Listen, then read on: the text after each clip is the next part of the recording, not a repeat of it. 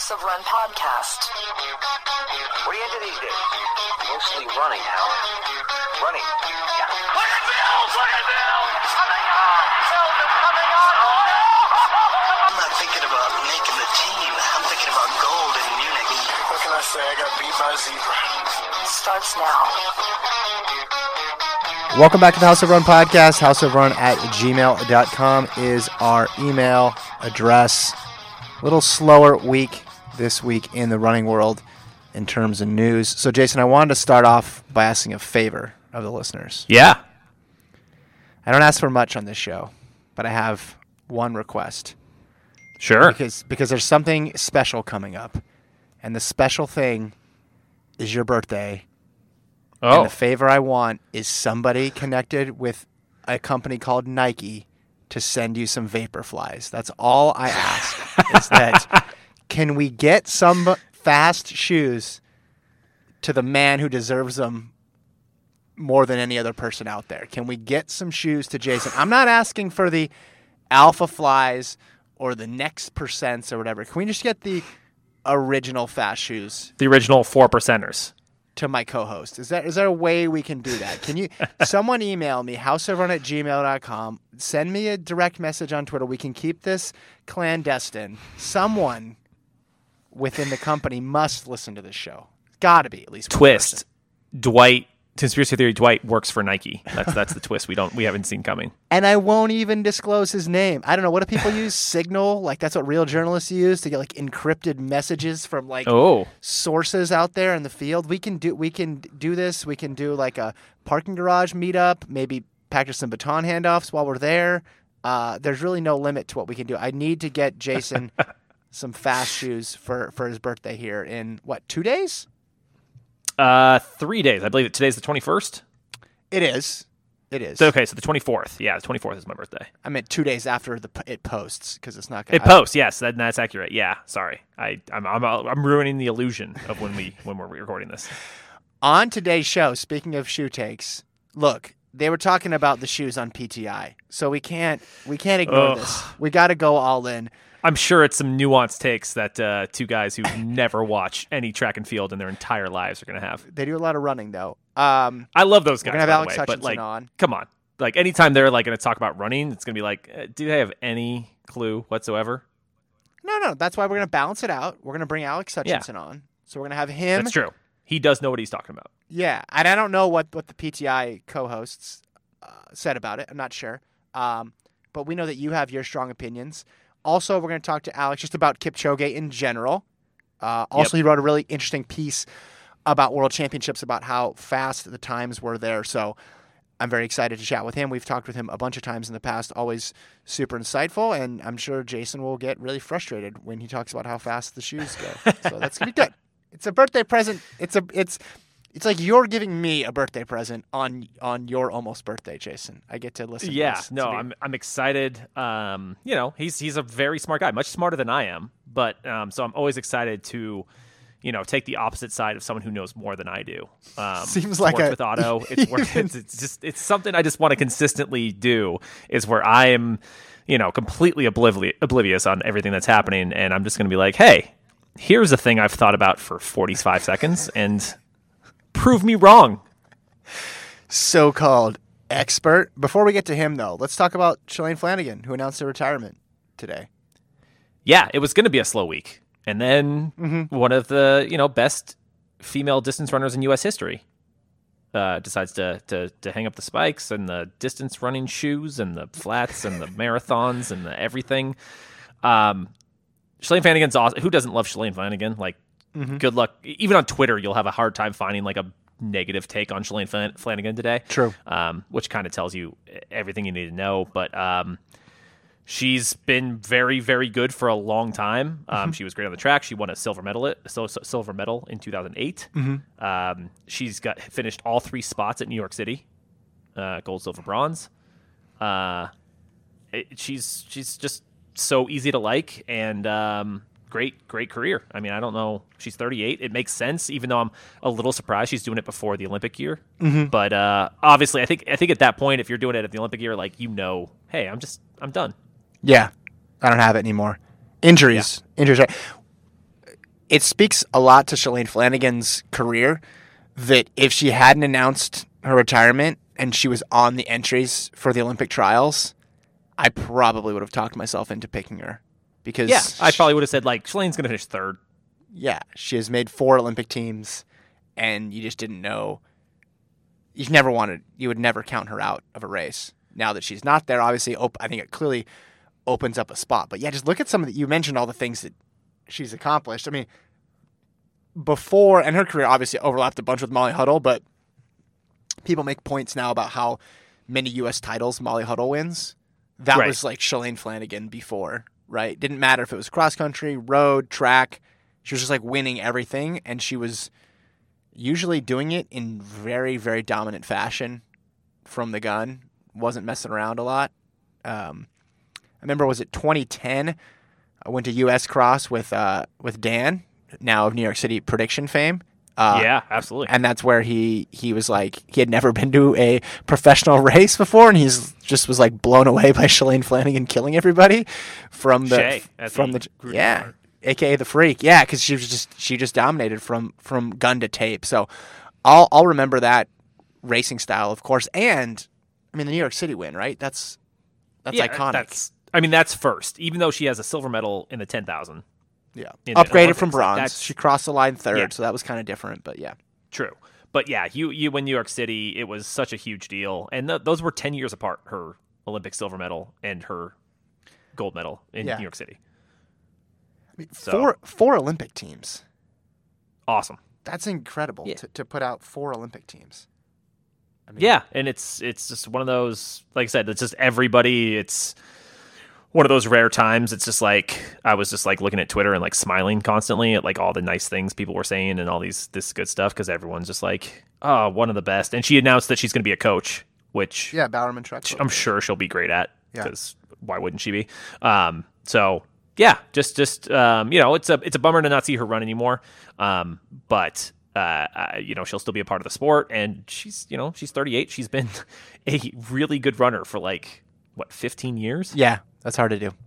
Yeah, that's crazy. Well, yeah, she was really good in college, right? Going all the way back that far. Careers don't usually last this long, which is why she's held in such regard. But yeah, it'll feel weird. I think the Olympic trials will feel a little weird without her being there, and obviously just Olympics in general. I mean, she's been a key part of them for the last 4 Olympiads. So yeah, some news this week that we didn't necessarily expect, although maybe we should have anticipated it, because otherwise this show was going to be entirely shoe takes with you and Alex. Can't wait. So we'll talk on the other side of the interview. We want to get caught up on emails. We're working up that mountain. We're trying. I put them all in the doc, and it's 12 pages long. There's a lot of them.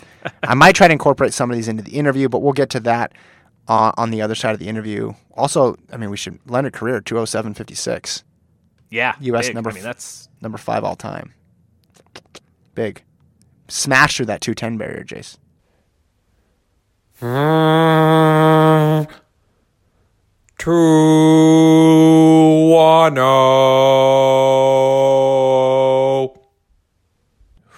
That's what I'm talking about. You were trying to get me excited about 210.30s last week, and I couldn't quite do it. But 207.56, all right. Good job, Career. You got my attention. All right, joining us now to talk Kipchoge, shoes, the fast times at Worlds, more shoes, and even more shoes just to torment Jason. It's the great Alex Hutchinson. Alex, thank you for coming on. How are you doing? Thanks. I'm doing well. Thanks for having me back on. Yeah, we appreciate it. I know the first time we had you on, or one of the first times, was after the original Breaking 2 that you got to see in person. Now back, going full circle here to talk about Ineos 159. Before we get into the shoes, I'm just wondering, as someone who was so involved and was such a firsthand witness first time, what your impressions were of this second go-round with Eliud Kipchoge running it in a different setting, a different place, but a faster time. Yeah, it's for me, it's a little hard to compare because I was at Monza watching it live, whereas for Vienna, I was home in Toronto, getting up at 2 a.m. to watch it in the middle of the night on the couch, and so I would say I didn't feel quite the same magic in Vienna, even though he ran faster.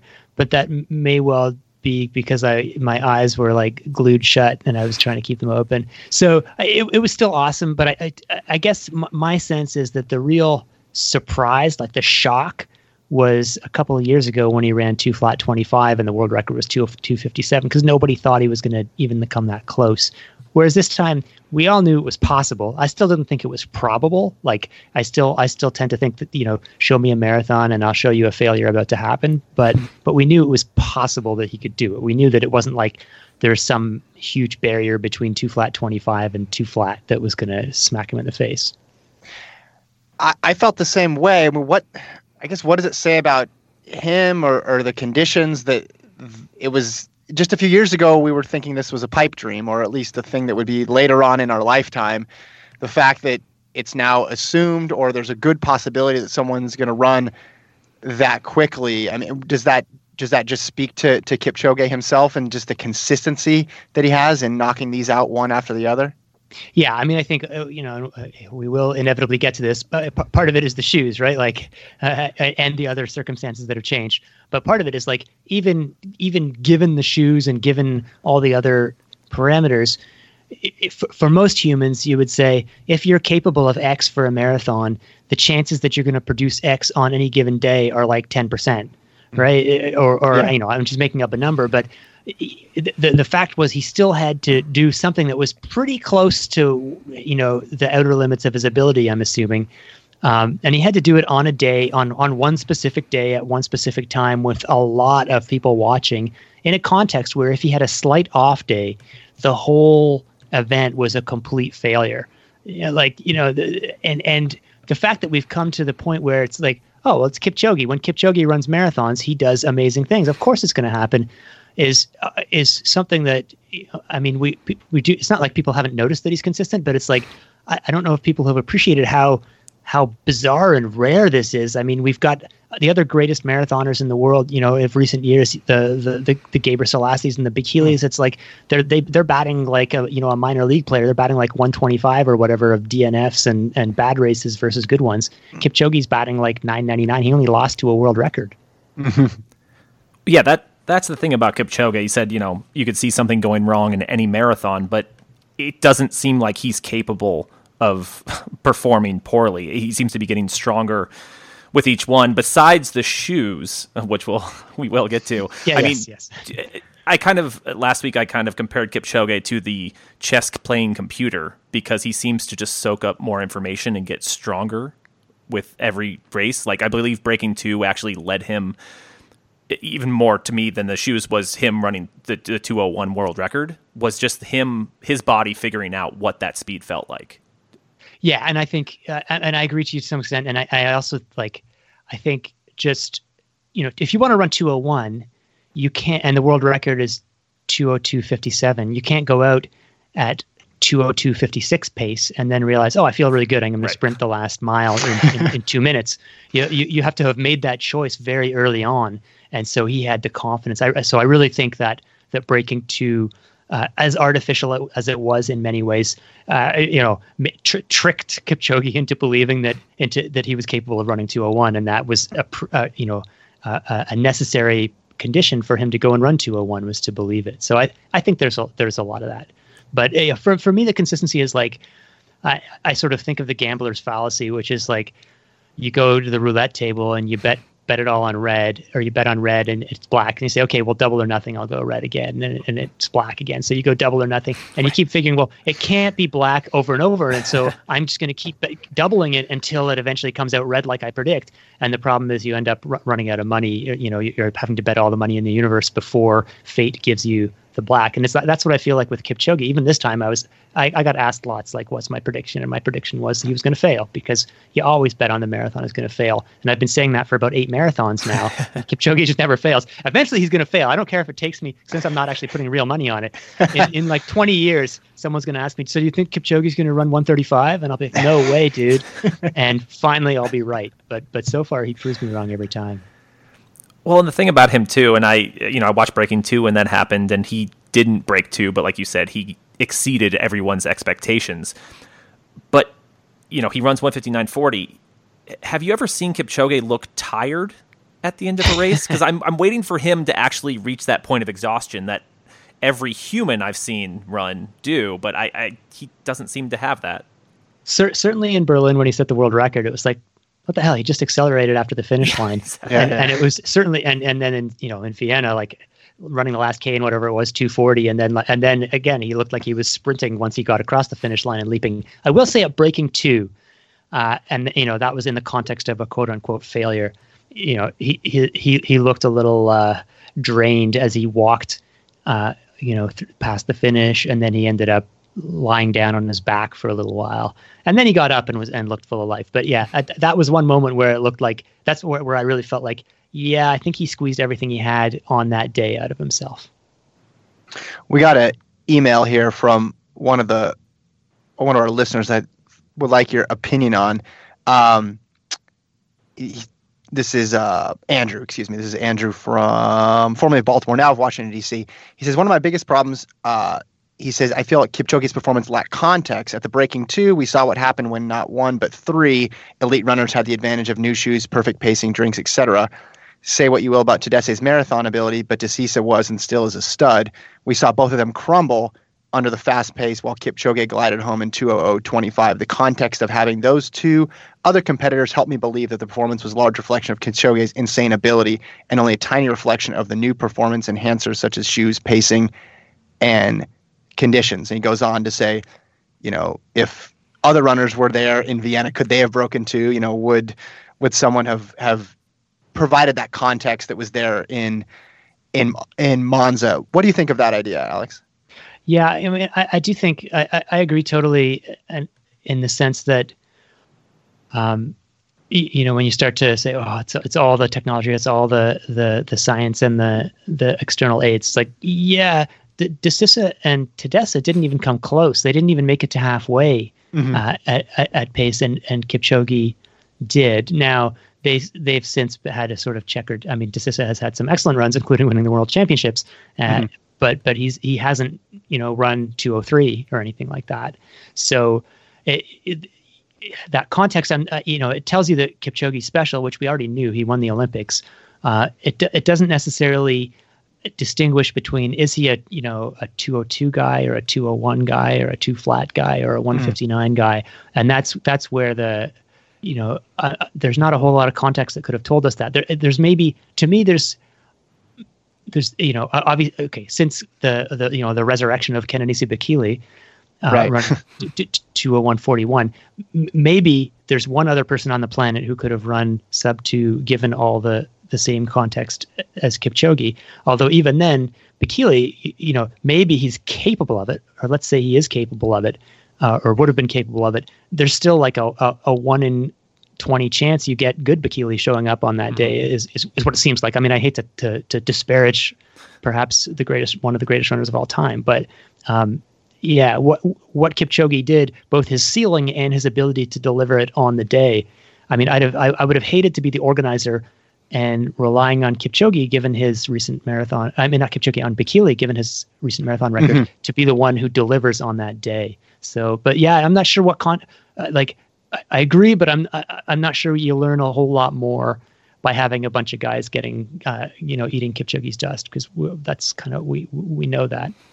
Yeah. It's a different place than he was in Monza, right? I mean, he's evolved so much more. Most people thought he was going to be the man in Monza, but yeah, not he wasn't 2:01:39 in Berlin. All right, let's talk about the shoes, because I think early on, you correct me if I'm wrong, you were not a big shoe guy. I mean, you I think acknowledged that they were making technological advancements and it was part of one of many things, but on the spectrum of, no, there's no big deal, to like Ross Tucker, who's like lighting them on fire on the other end. You were more towards the former than the latter. Am I right? Yeah. Although I guess I would qualify that somewhat. I would say, yeah, I wasn't too upset about them. I thought, that's not to say that I didn't think they worked.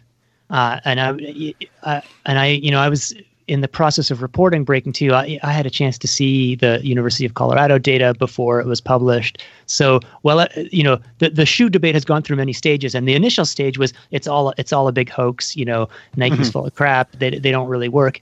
I just because of the nature of the reporting I was doing, I was already convinced. Well, many people were still saying it's all a big hoax. I had no doubt that they worked, but I wasn't super upset about them. And I guess it was still hard to tell how much of the we knew 4% for running economy, but we didn't know what that translated to in actual marathon time. And so I was guessing, let's say a minute, which is not that far off from where we ended up. But when I was giving talks after the Breaking 2, I was putting up my estimate was Kipchoge got 1 minute from drafting, 1 minute from the shoes, and 30 seconds from assorted other stuff. So I did think they worked.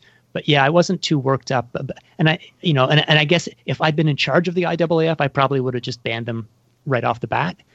But I also knew, that's a fantasy position. I also knew that in reality, there's a lot of complicated things like, now have you just now made the 2016 Olympics illegitimate? And there's lots of things to consider. And so I was comfortable with where things were. Would you say is around a minute is where you're currently at as far as the advantage that, let's say, Kipchoge, major marathoners are getting? I'm revising that up now, partly because the shoes are getting better. We're no longer dealing with the Vaporfly 4%. We've passed through the next percent or whatever it's called, right? Which is, from what I hear, it's unofficially it's probably about 5% on average, which means it's more for some people. And again, I did hear that Kipchoge was a unusually good responder to the shoes. And then the new Kipchoge's new moon boots are I've seen I don't have any zero inside information on Kipchoge's current prototypes, but the numbers I've heard bounced around, which could entirely be fancy, are like 6, 7, 8%. So you revise that 1 minute. I would probably revise a little bit upward what I think the original 4% were worth, but now we're talking about something that might hypothetically, probably not, but hypothetically might be twice as good as the 4%. And then we're starting to talk more than significant, but really significant changes. I'm not totally clear on this. The 2016 London Marathon I believe that was pre 4% shoes, from my understanding. Kipchoge ran 2:03:05 in London, set the course record, and set his PR by close to a minute. Since then, and I don't doubt the validity of the shoes having some effect. For me, it's less than a minute. But if we're to believe that these shoes are 2 minutes, maybe even on that end, I know every marathon has its own variables that change considerably, but he ran 2:03:05 at the 2016 London Marathon, 2:04:17 at the 2018 London Marathon. If the shoes are that big of an advantage, we're led to believe Kipchoge is getting 2 minutes slower, 3 minutes slower over the course of those 2 years. Well, the 2018 London Marathon, where he ran 2:04, was the hottest London Marathon in history. Right. So that's more than a small detail, but. And Kipchoge is also 60 years old now, so he's no, I'm joking. Yeah, these are interesting questions, and the other thing is it's okay if you say a shoe makes you 4% more efficient. If the race you're running is put me on a treadmill or put me behind a laser guided car, whatever the case may be, and have me run at a perfectly even pace with no competitive considerations, then you're going to see a relatively tight correlation between efficiency and speed. Not that 4% equals 4%, but let's say 4% efficiency gives you 2% in speed. You're going to get that full 2%. In real racing contexts, there's the competitive element and the changes in pacing and the surges and the covering other moves and making a move and seeing if something covers it. And so it may be that getting 4% more efficient means that you reach 35K with that much more in the tank, that you don't reach it faster because you're responding to the competitors around you. Mm-hmm. And then you're able to gun it or die a little less, as the case may be. And so you gain 45 seconds in that marathon, because very few marathons, some, but very few are run as just sort of, all right, let's stretch it out and see exactly, let's run right on our threshold of possibility. Berlin in 2018 was probably as close as you get to an example of that, and that's where he really got faster. That's an interesting point, and I think for me, and I'm more. I started off thinking like Jason, but because he ran 2:04 with his insoles coming out of his shoe for most of the race, so I was willing to accept that this guy was a complete freak of nature, and he was doing all these things that we'd never probably see before. But for me, it came when Bridget Kosgei is running 2:14, and Mozanet Garamu is running 2:02. Like, you can't. It's tougher to believe there's like these people who are just a little bit slower than Kipchoge if Kipchoge is such this otherworldly talent. But I don't like. You said ban them initially. What do you ban? Do you ban the carbon fiber plate? Do you ban the foam? Do you ban the second carbon fiber plate? The third carbon fiber plate? Like, how do you put this back in the bottle here? Yeah, and that's one of the tough questions that I ran aground on. Like, when I was first thinking about this, I mean, because carbon fiber plates are not that uncommon. They've been in, probably half a dozen shoe companies have had carbon fiber plates before the Vaporfly even came out. And even if then, do you ban stiffening elements? Like, what about the shanks or anti-pronation devices? It becomes a very, if you tailor the ban too specifically to the Nike Vaporfly 4%, then it's not a very effective ban. People find a way around it, and it also is commercial. It's just it's not a good look for an international agency to be like tailoring a ban. So you guys may have seen last week there was a proposal in the British Journal of Sports Medicine. It's been in press for a while, but they decided to rush it out after all the excitement and just published it, where a couple of guys, Jeff Burns and Nicholas Tam, sports scientists, suggested, here's the way we regulate it. We say the midsole of the shoe or the stack height of the shoe can be no greater than, let's say, 31 millimeters, which happens to be what the initial 4% testing, the initial prototypes, the 4% that were where data was published, they were announced as having a 31 millimeter stack height. Now, reports are that the current Next Plus or Next Percent that are out there they're more like 36, 37%, and Kipchoge's shoe may be closer to 40 millimeters. So it's not necessarily that it would make all shoes legal, but it's saying we're not going to try and regulate carbon fiber plates. We're not going to try and regulate exactly what's in there, but we're just going to put a ceiling on it. We're going to say, look, guys, this far and no further. We want the shoes to still look like shoes and not like moon boots.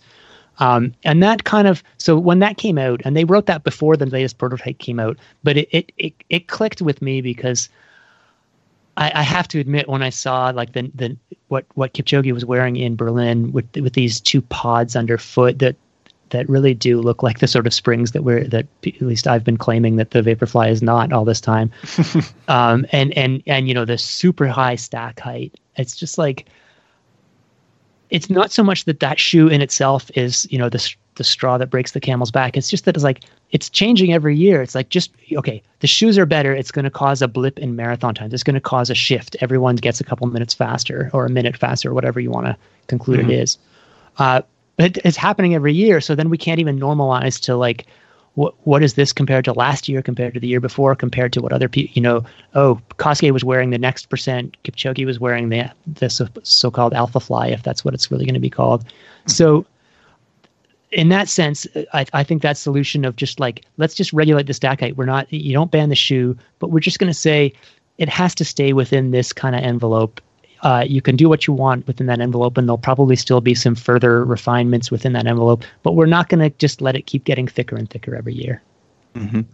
So, Jason, that's the take of someone described as a Cambridge-trained physicist. Now, I want your rebuttal as a UNLV-trained sportsbook manager. Go. Shoes are shoes. No, no. I mean, like I said, I actually would be. That sounds like a great idea to regulate the height, and then I'm sure they'll start try to come up with things that will fit within that height. But at least you have some regulation there. I read your article on the kind of the turn of the shoes after the Ineos. I do wonder. I don't think this was as specifically addressed in there. You addressed drafting, obviously the shoes and different variables, but not really just having people to run with and run right ahead of you for the final parts of a race, where basically in every world record in any event, people don't have, because you're running the fastest time of all time. So how much credence do you give to like something like that, where you actually have people pushing you through those final, through the final 8K, or through the, even if it's a 1500, through the final 200, stuff like that, I feel like is even a bigger push than anything else in my mind.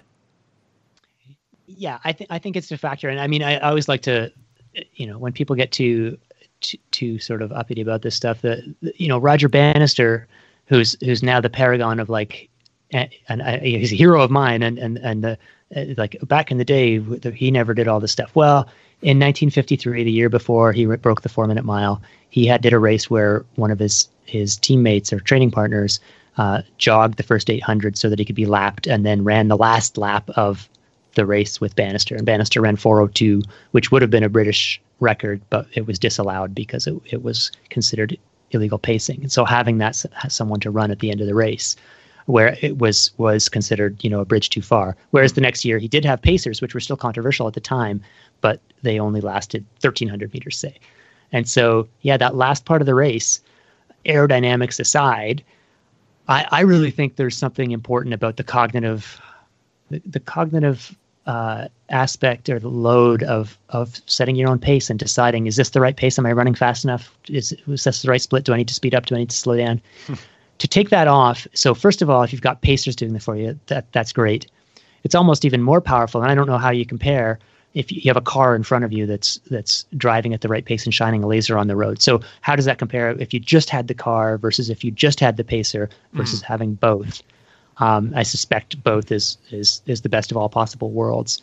But I do think that stuff matters. That's a lot harder to quantify, because you could do a study on that. Oh, for sure. In theory. And and the problem is you'd get some average result, but I'm sure there are some people, and I know this, like, and I'm sure everyone listening has experienced this. Some people are good at running on their own. Some people are terrible. And I'm one of those people. I do a tempo run every Saturday morning with a bunch of friends. We call it a tempo run. It's really a race, but we pretend it's a tempo effort. And every once in a while, if I'm traveling or busy or whatever, I have to do it on my own. And it's like unbelievable how much slower I am on my own. Right. And if there was $1 million, maybe I'd be able to go faster on my own. But it's like I'm trying to run based on a given perception of effort, and the perception of effort is totally different, and it has nothing to do with aerodynamics. It has everything to do. But I guess. Oh yeah, I'm trying to remember what my point was, which was that I don't know what Kipchoge's psychology is and how much it differ. It's hard to say it's worth this much, because for some people it's worth far more than others. No, I agree. I don't think it is something you can quantify. It just seems like basically every world record that's ever been set would have been better with someone right in front of them, but then it wouldn't have been a world record, so it's kind of irrelevant. Except in the women's category. That's true. Right. And that's a whole complicated kettle of fish, obviously. And I think that was like I said, I'm not discounting the shoes entirely by any means, but I do think even with the women's record that was just set, having male pacers for the entire thing and not even having to run that last 10K alone is such a huge advantage. But in general, with these breaking tubes, I know none of us were around when Bannister tried that trick. Are you interested in these as far as like the how far can humans push their body? Or I mean, in your head, when this 159 was coming up, did you want Kipchoge to run this, or would you have preferred he just runs another regular marathon? So when he announced this Ineos thing, my reaction was, oh, come on, I wish he was running a regular thing. Now, there's a middle ground that actually might have been even my stronger preference, which would have been, I wish he was doing an exhibition race where everything was optimized, as much as possible within IAAF rules. Now, you might say that's the Alberto Salazar approach, right? Like let's do it in a way that feels slimy, but is actually legal. So do it at Monza again, or find a place where you can go round and round, a perfectly smooth, flat place, but also find, like they, in Vienna, they had this first 500 meters that dropped 13 meters, so a slight downhill. And the calculations on that were that it saved about that little downhill thing saved 10 seconds. Now, to be IAAF legal, you can have up to 42 meters of descent in a marathon, because it's 1 in 1,000. And so they only did a third as much of the downhill as they were allowed to. So there's another 20 seconds available there. if we're starting to get imaginative, I'm like, have them running through a quiet forest for the first 30K, and then have some crowd support from 30 to 35K, and then have 10,000, Wellesley College seniors screaming at him for the last 7K. Like optimize all these things within the rules and see what he can run, so that we can have some basis of comparison. So that would have been my preference, but I could also appreciate that if you're Eliud Kipchoge, you're like, dude, I've run 2:01. I've put the official world record out of reach. If I break another world record, that's not going to put me in the history books. I want to do something that's actually different from what I've done before, and that means running a marathon distance in a time that starts with 1. So I appreciate it, but yeah, I would have preferred either just head to Berlin again, although we've seen that show before, or set up a legal, quote unquote legal event. Alex, this might be a dumb question, but in 2016 or whenever they debuted the shoes, I mean, why didn't someone from Adidas cut open the bottom immediately and then just copy it? Yeah, well, a couple things on that. First, they disguised them. There was a lot of cloak and dagger. They were, as I recall correctly, they were stitched together with Zoom 6 uppers, so that they just looked like, and nobody knew to look for that, because it's the future Jason wants, by the way. This is exactly what Jason wants to live in. It's worth remembering that until 2 years ago, we were all totally numb to the fact that every year, every shoe company would launch their new models with all these claims about how amazing they were and how they were going to change running. And we just totally blanked them out because we knew it was never true. So nobody really worried about that stuff. So nobody was looking at it. Now, just as a history point, it's worth saying that Adidas didn't need to cut open the shoe to copy the carbon fiber plate. They invented the carbon fiber plate. It was an Adidas-funded scientist at the University of Calgary who developed the plate back in the late 1990s, early 2000s. Adidas put it in their shoes. It was called the Pro Plate. Haile Gebrselassie set his first marathon world record with a carbon fiber plate in his shoe. Whoa! They had peer-reviewed data published that showed an improvement in running economy of about 1%, just like they had peer-reviewed data of their Boost foam showing 1 to 2%, depending on which version of the foam, improvement in running economy. So you add those together and you've got 3% right there. But they discontinued the Pro Plate at around 2008-ish. And when I talked to the guy at the University of Calgary, a guy named Darren Stefanician, it's like, why did they discontinue it? It was so good. And he's like, yeah, apparently it and this is he's not on the inside of their marketing decisions, but he's like, yeah, from what he understood, it cost an extra $2.50 to put that in the shoe. So it was cutting into their profit margin on the shoe. It's like, are you kidding me? And so anyway, this guy, Darren Stefanician, one of his PhD students was Gang Luo, who then went to Nike and was the lead designer of the Vaporfly. So Adidas didn't need to. They knew about the carbon fiber plate with a slight curve in the forefoot. Now Nike made some changes. They had a slightly more pronounced curve in the front, and they had this new foam that instead of they had a more advanced cushioning foam, but.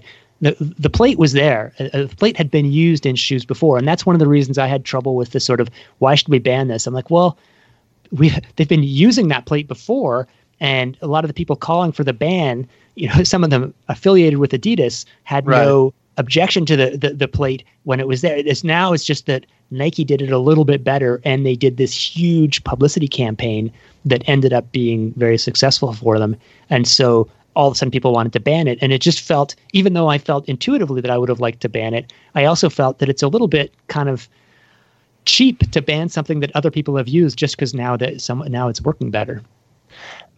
We're all of the similar age, so we remember when Nike Air in basketball shoes and the implicit marketing ploy, and same with the Reebok pumps, right? Was it could make you jump higher, right? That was the idea. I can get these shoes, and older people are more skeptical, but when we were in our teenage years or before we were teenagers, we legitimately thought certain basketball shoes could make you jump higher. So I kind of think this is funny, as people like us are all quibbling over the rules. Nike's probably just like, sure, have an argument about whether or not our shoes literally make you faster, and we'll sell 1 billion pairs, because the average person trying to qualify for Boston wants a shoe that makes them faster. This is like their dream. This is the idea. This is the core of what Nike is trying to do, is sell more products. And now you have a product that's actually delivering what it says it's going to do.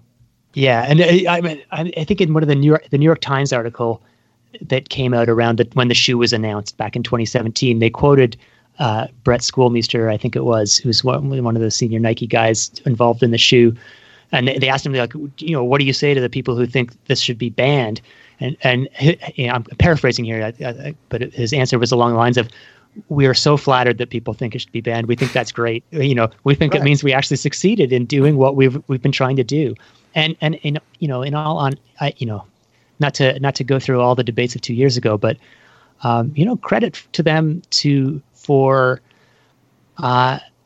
publishing in a timely way data that showed that the claims they were making were actually true, and publishing it in a peer-reviewed journal, external, and for they put their money where their mouth was for Breaking 2. That was a bold and audacious thing to try that could have easily ended in complete disaster if Kipchoge wasn't Kipchoge.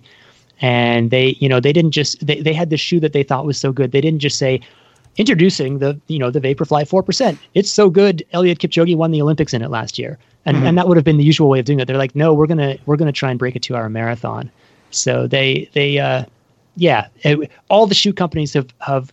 If we believed 10% of what shoe companies have told us over the last 20 years, we would have banned every shoe that has ever been released. Right. It's just that it turns out this time that it's true. Right. I want to read you this email from one of our listeners, not Brother Colin. I don't think that's his given name, but it says, now that Kipchoge has broken 2, I propose a new challenge. Failing to break 3. Can someone design a course in conditions so tough that even Eliud Kipchoge can't run under 3 hours for a marathon? The course can be up a mountain the whole way. He can run in Brooks Beast, and they can put a giant fan on a pace cart that blows in his face.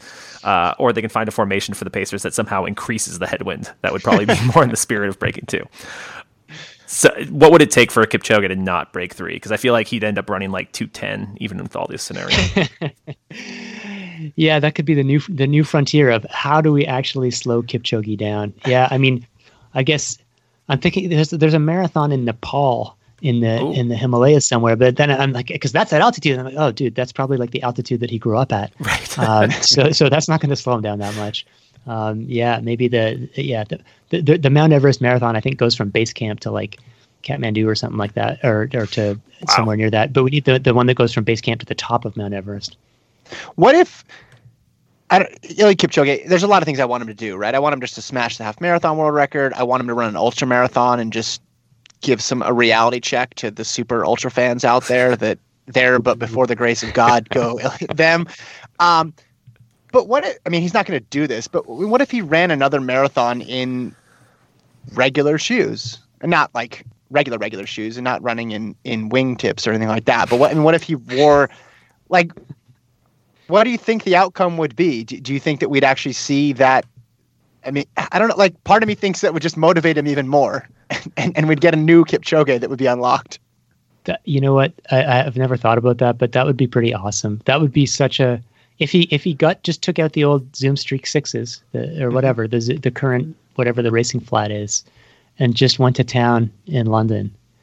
The only reason I wouldn't want to see that is that, again, as a man approaching his Social Security years, the risk is that he runs slow and then everyone says, "See, I told you he's only a 206 guy." And the thing is, we know he's super special. We know, like, it's not like he's the only guy who's got the Vaporflies. But it certainly would be interesting. But I guess the problem is it would be an implicit acknowledgement that even he understands that the shoes that there's something off about the shoes he's wearing, and that's a hard thing to admit. But it would be a huge screw you to everyone if he went out and ran 2:02 or something in the Zoom streets. Yeah. He's younger than both of me and Kevin, by the way. So you keep calling him a senior citizen is really brutal. Yeah, he's looked 35 for about the last 20 years. Only 34. Started running. Exactly. Yeah. Yeah. No, I mean, the age thing, I should be careful about making jokes about it. I've heard people I think Ed Caesar, who reported a lot on the Sub-2 thing. He's been, chatted with Kipchoge's mother and some of his school friends, and it's just there seems to be a lot of hearsay that he's 4, 5, 6 years older than what we think he is. But that, like he's been so good for so long. It's crazy. Yeah. So I want to talk about this article really quick before we let you go. It was in Outside Magazine. The headline is "The New Culture of Hammering Races Right from the Start," and you dive into the data from Doha. First of all, I'm all in on the title because Jason and I, we're not really big fans of tactical races, as most people aren't. I mean, they have their place, right? I was in Doha for this meet. I got a chance to see it. To me, I thought a lot of it was just the air-conditioned sort of climate-controlled settings had a lot to do with it. But even then, I still doubted it because before, when we were previewing the men's 1500, Jason said Timothy Chariot should run this 1500 the way he's run every Diamond League and go from the front. And I was an idiot and said, yeah, but he's not going to do that because nobody runs championship 1500 meters like that. How shocked were you just as a running fan that the times were as fast as they were and the winners were running as aggressively as they were? Yeah, I think I followed a similar trajectory to you. At first, I just thought, yeah, everyone talked about the heat, but they've got the air conditioning, and it's almost effectively like an indoor 400-meter track, right. Perfect conditions. And there's been a few like people deciding to just go for it. And I think the one that ended up blowing my mind was Tim Chariot, because if anything, I thought the men's 1500 would be the last bastion of tactical cat and mouse races. It's where Central it's winning in 350 at the Olympics. Now I will say, I will just for the record, I will say I love a good tactical middle distance race. It's like full contact 6-dimensional chess. The tension of like who's going to go and when and where and who's going to cover it and who's in position. It's great. But I will also acknowledge it's pretty awesome to see a sub 330 race in a championship, and it's a different kind of tension. And I guess I would like to see not the same race every championship. Sometimes I'd like to see a tactical battle. Sometimes I'd like to see a run from the front. But what was interesting, it was no specific race was like, well, okay, I was going to say no specific race surprised me, but actually all of them surprised me. You expect to see some races that are really, really fast. And the women's 1500 was mind blowing. Obviously, Donovan Brazier in the men's 800 was amazing. But you expect to see a couple of those. But one is like that's like the 6th race out of the 8 or 10 middle distance races where someone has just blown the doors off early in the race. That's when I was like, something's different here. There's a change in culture or something. And that made me curious to go back and say, okay, well, is this just perception? Is this all to do with Mo Farah leaving the track, or what's the deal here? Yeah, do you think it has more to do with like maybe the perfect set of runners, like a Chariot, Hassan, some of these runners who are just clearly the best in the field, where it's like, hey, if I run this way, my chances of winning are great, where it's not maybe as much of a toss up? Or do you think there's a chance of some sort of pattern like that this could keep happening? Well, I think that I do think there's a bit of a cultural change. I do think that none of these races happened in a vacuum, and that probably Chariot saw what Hassan did, or I can't even remember the order of the races. It's not like, oh, I never thought of that, I'm going to go do that. But it's like it gives you more confidence, because you often see sometimes, or not often, but it hasn't been unusual to see someone take off and run a fast first lap or a fast first K. And then you get partway through the race and you look around and it's like, oh, wait, the whole field is still with me. I've shaken nobody and I'm really tired. Screw this. I'm going to just let it slow down. And in the attempts to beat Mo Farah, you often saw these sort of aborted attempts to make it into an honest race where, a couple guys would try and push it out. It would make no difference. And then it would sort of settle into a quick but not crazy pace, which Farah could handle. So I think having that confidence that no, it has worked for people. You don't always lose if you lead a middle distance race or a distance race. Probably helped create that feeling. But there's also, as you say, there's definitely some sort of individual factors, like Chariot having been unbeatable in fast races and unbeatable only in championship races. That probably made him a very good candidate to be like, okay, well, I've tried it the other way, and it's the only time I've lost in recent years, so I might as well try it, the fast from the gun approach. Well, and having the opportunity to chat with a couple of people post race, like that had a psychological impact on them. Like they knew they were racing for second, and these are very competitive, proud professional athletes. So to be like, yeah, he went out in 54, and I knew I wasn't going to be able to like touch him. Like there was like they planned on that second pack being a race for silver. They had already thought that out. Now I don't know women's wise if they thought the same thing about Sif and Hassan. That was more strung out with everybody getting a PR party, but it's just cool to see someone going their hardest at the moment they should be their fittest. And when the tactical races come into play for the 1500 especially, it's like, well, this is when you should be at your best, and we're not like seeing your best output, or even the 5 or the 10, right? So I thought that was cool, and it made me wonder how much faster some of these all-time, not necessarily the world record would be. Obviously, some of those are untouchable, but like the top 20 or top 50 list, if this pattern had been in place for prior years, how many more fast times we would have seen, because these are the athletes at their sharpest, with the best competition. Theoretically, that should yield the fastest times, right? Yeah, I mean, you look at that women's 1500 race, which rewrote a bunch of national records and rewrote the all-time list, and it's like, I mean, it was a good field, but so as a Canadian, I'm a big fan of Gabriella Dubuis Stafford, and she ran whatever it was, 356. If she ran, as great as she's been, if she ran 356, there have been other people who could have run faster. If I look back at Canada has had people coming 5th and 6th in the women's 1500, and those races have always been like 4:02 races, 4:01 races, and so they ran 4:03 in what might have been the greatest race of their life.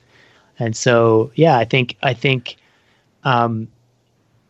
let's say 2 years from now, or actually, I guess 1 year from now in Tokyo, let's say Tokyo's not a billion degrees and Tim Chariot takes it from the gun. Maybe the other runners will be a little more ready for it. I mean, he got the advantage of, surprise, 54. Yeah. And maybe, and so no one really, unlike in the women's race, no one gave him a full-fledged chase. And maybe if the field is more ready for it, it's going to lead to some of these races where it's like you look down the results and it's like PB, NR, AR, NR, PR. It's like it's pretty cool. So yeah, even as again, I'm a unabashed fan of tactical races, but this was a really fun championship to watch with people just throwing down and defying my expectations that if you lead, you're going to get screwed. It was kind of the death, at least momentarily, of overthinking, right? Like, I'm the best person in the field. I've been the best person in the field all year. Why am I going to try to make this more complicated than it needed to be? Like Hassan, it was Rudisha, like vintage Rudisha. Yeah, well, we see it in the 800. They don't really overthink the 800 that much, but for some reason when it comes to 1500, like Hassan split a 3:59 in her 10K. So she probably did some math and thought, how many people in this 1500 field have a PR that good? Why don't I just run hard and no one will? It was just weird though. It's weird that it was weird that it seemed so weird, I guess, watching it. I kept waiting for them to revert back to tactics, and they never did. And it was just, it was so bizarre to see, but so kind of cool at the same time. Yeah, and I mean, even with Hassan, it's like, Laura Muir has run 355. So it's not like Hassan could say, oh yeah, if I go out and run 357, no one could touch me, because there were people who, as it turned out, were ready to run 354. Right. And so it was even bolder. It's not like, I mean, I guess the races get more complicated when you have two arch rivals, or even three, or whatever. You think back to that 2003 race, the famous one where Kipchoge won, and at the World Championships in the 5,000, and El Garouge was second and Bekele was third. I mean, Bekele is one of the greats, and he took it out hard because he knew that El Garouge had an amazing kick, and sure enough, he got walked down by two guys as a result. So, I still, if I were like, if there were two evenly matched runners, it would still surprise me to see one of them just decide to take it, unless that runner knows that he or she isn't the greatest kicker, and that maximizes her chances. But it's tricky, but it'll be really interesting to see how Tokyo plays out and whether we see a continuation of this sort of super aggressive, here's what I've got. If you can beat me, you show me. Yeah, I guess it maybe depends on that AC, if they get that AC pumping. It's funny you mentioned 03 because I remember 04 very clearly, and they went out, they dawdled a bit. And I remember at the time, I wasn't very experienced in watching track, and I thought, why is Bekele letting the mile world record holder off the hook here? Why is he letting him hang around? So maybe he overlearned the lesson from 03, because then Garouge just blew by him in the last stretch, and it just seemed like that was sort of a duh result, right? Like, of course, the guy with a better mile PR in this situation is going to be able to do it.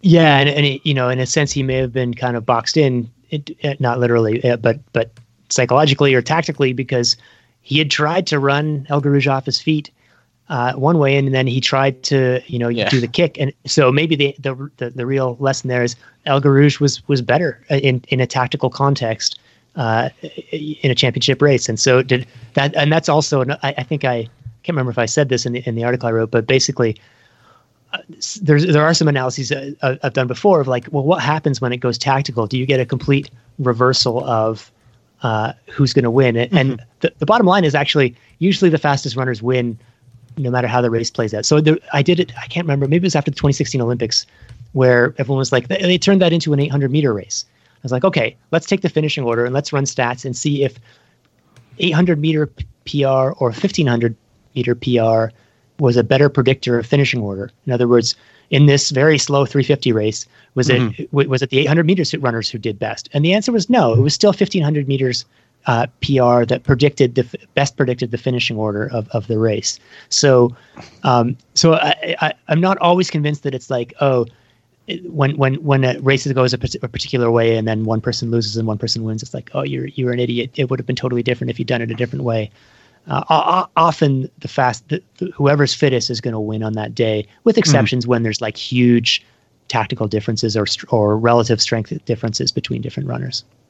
Yeah, I'm just wondering, I don't know, like from the American perspective, Jenny Simpson in 2011, does she win the gold if they go hard from the gun? Or probably, she barely even got into the meet that year, or Centro in 16. I guess the examples are so famous, so we assign more weight to them, but you're right.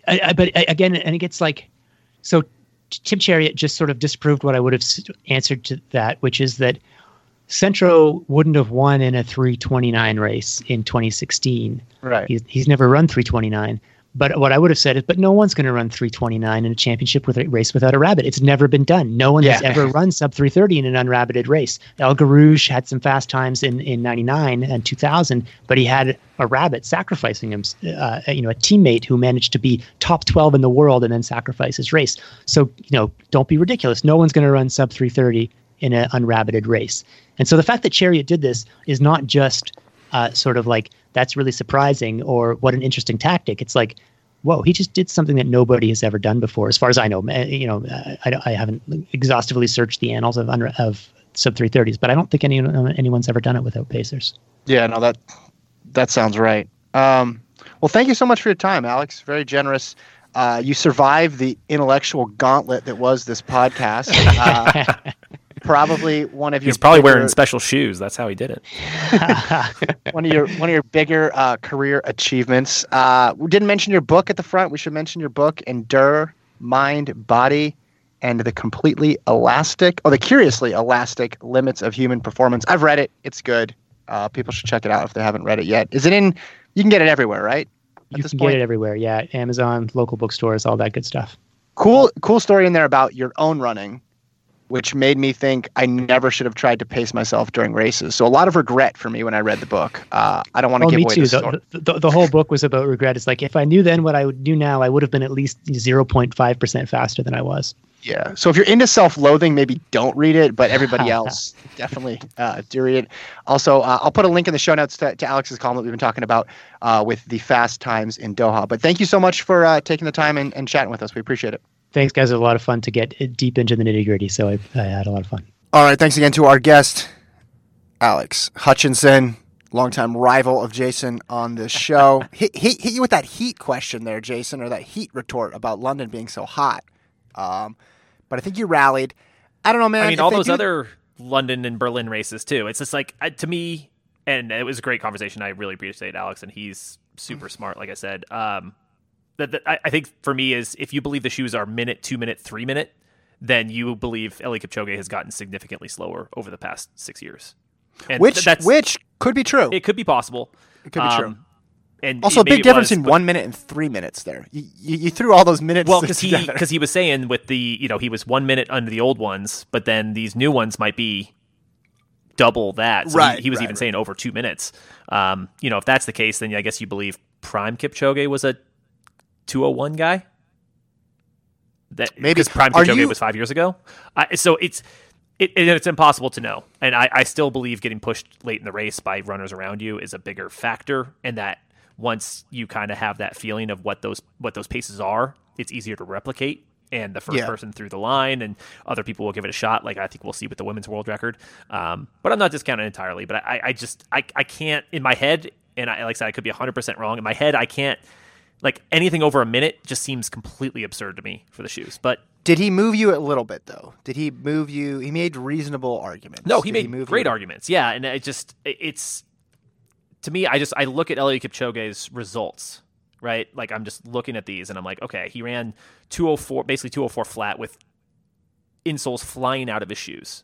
He ran 2:03.05 without the super advanced shoes. So maybe that was Kipchoge at his absolute best, was 2:03.05 in 2016 in London. 2017 Berlin, he runs 2:03.30. 2018 Berlin, that's what he sets the world record. But 2019 London, 2:02.37. So he got 30 seconds faster from 2016 to 2019. But if you think the shoes are 2 minutes, then he's gotten much, much slower. Would you support the ban on the height? I like that, actually. I think that's because even though I'm not sure, I don't necessarily believe they're that much. I think that's something that could satisfy a lot of people, and it can kind of at least is a cutoff, because right now we don't know what the cutoff is, because Kipchoge's shoes for 159 were, like you said, moon boots. They keep getting bigger. So whether how effective they are or not, like I said, I believe they're somewhat effective, but even if they're getting 5 seconds better here, 10 seconds better there, at a certain point, there should be some sort of cutoff, just because, even if they're not doing as much as some people think. So yeah, I'm actually I think that's a great solution, because other than something kind of concrete like the height, I don't know how you regulate it. Do you know what I think the height should be? What's that? The height should be the exact height to where we never have to talk about this again. Perfect. Let's find that exact height. Because I hate shoe takes more than you. I don't know if that's come through the podcast. I mean, this is fascinating, and it's what people are talking about. So I'll talk about it. It's interesting. But moving forward, I don't want to have this thing go on forever. Yeah. It's been an interesting thing to debate, but let's get something concrete. Not everybody's going to agree on it, but let's get something in place. I saw today that they were talking about the mechanic. Like, as long as there's nothing mechanical, it's fine. To which people are like, maybe they should be a little more strict about it. But yeah, maybe the height, because it's like, okay, you have whatever amount of centimeters. Innovate all you want within that distance. And then you're relatively limited at that point. I mean, I thought one of the best ideas I heard in that whole thing was you saying Kipchoge should just run in the 4-year-old pair of flats, and I would bet on him running 2:02, and it would make me happy. Yeah, well, because he meets every bar that you put out there for him. No, I think it's once I saw these latest ones, that's when I was like, because I was like him. I saw that picture. Yeah, of him, and like, they look next to them. insane. Yeah, and he's like literally dunking a basketball. I was like, all right, we might need to take a closer look at this. All right, I know we promised emails like for the 9th week in a row. We're gonna do like 2, and then we're gonna save them for next week. Yeah, we talked maybe probably a little longer than we thought, but it was. I think that was a great conversation. So we kind of both wanted to keep that going, even though we love our emailers. And I'm sorry. Here's Brian, the emailer for me from Raleigh, now from Pennsylvania. Drink. Talks about Idios, says, and the shoes. He says, I'm not totally sold on the shoe hype. Chicago swayed me towards believing the hype a little more. He says, almost everyone's favorite time of year, IAAF Athlete of the Year. The earliest were released last week. How do you pick between Dalil Muhammad, Brigid Kosgei, and Sifan Hassan? JK Hassan is the GOAT.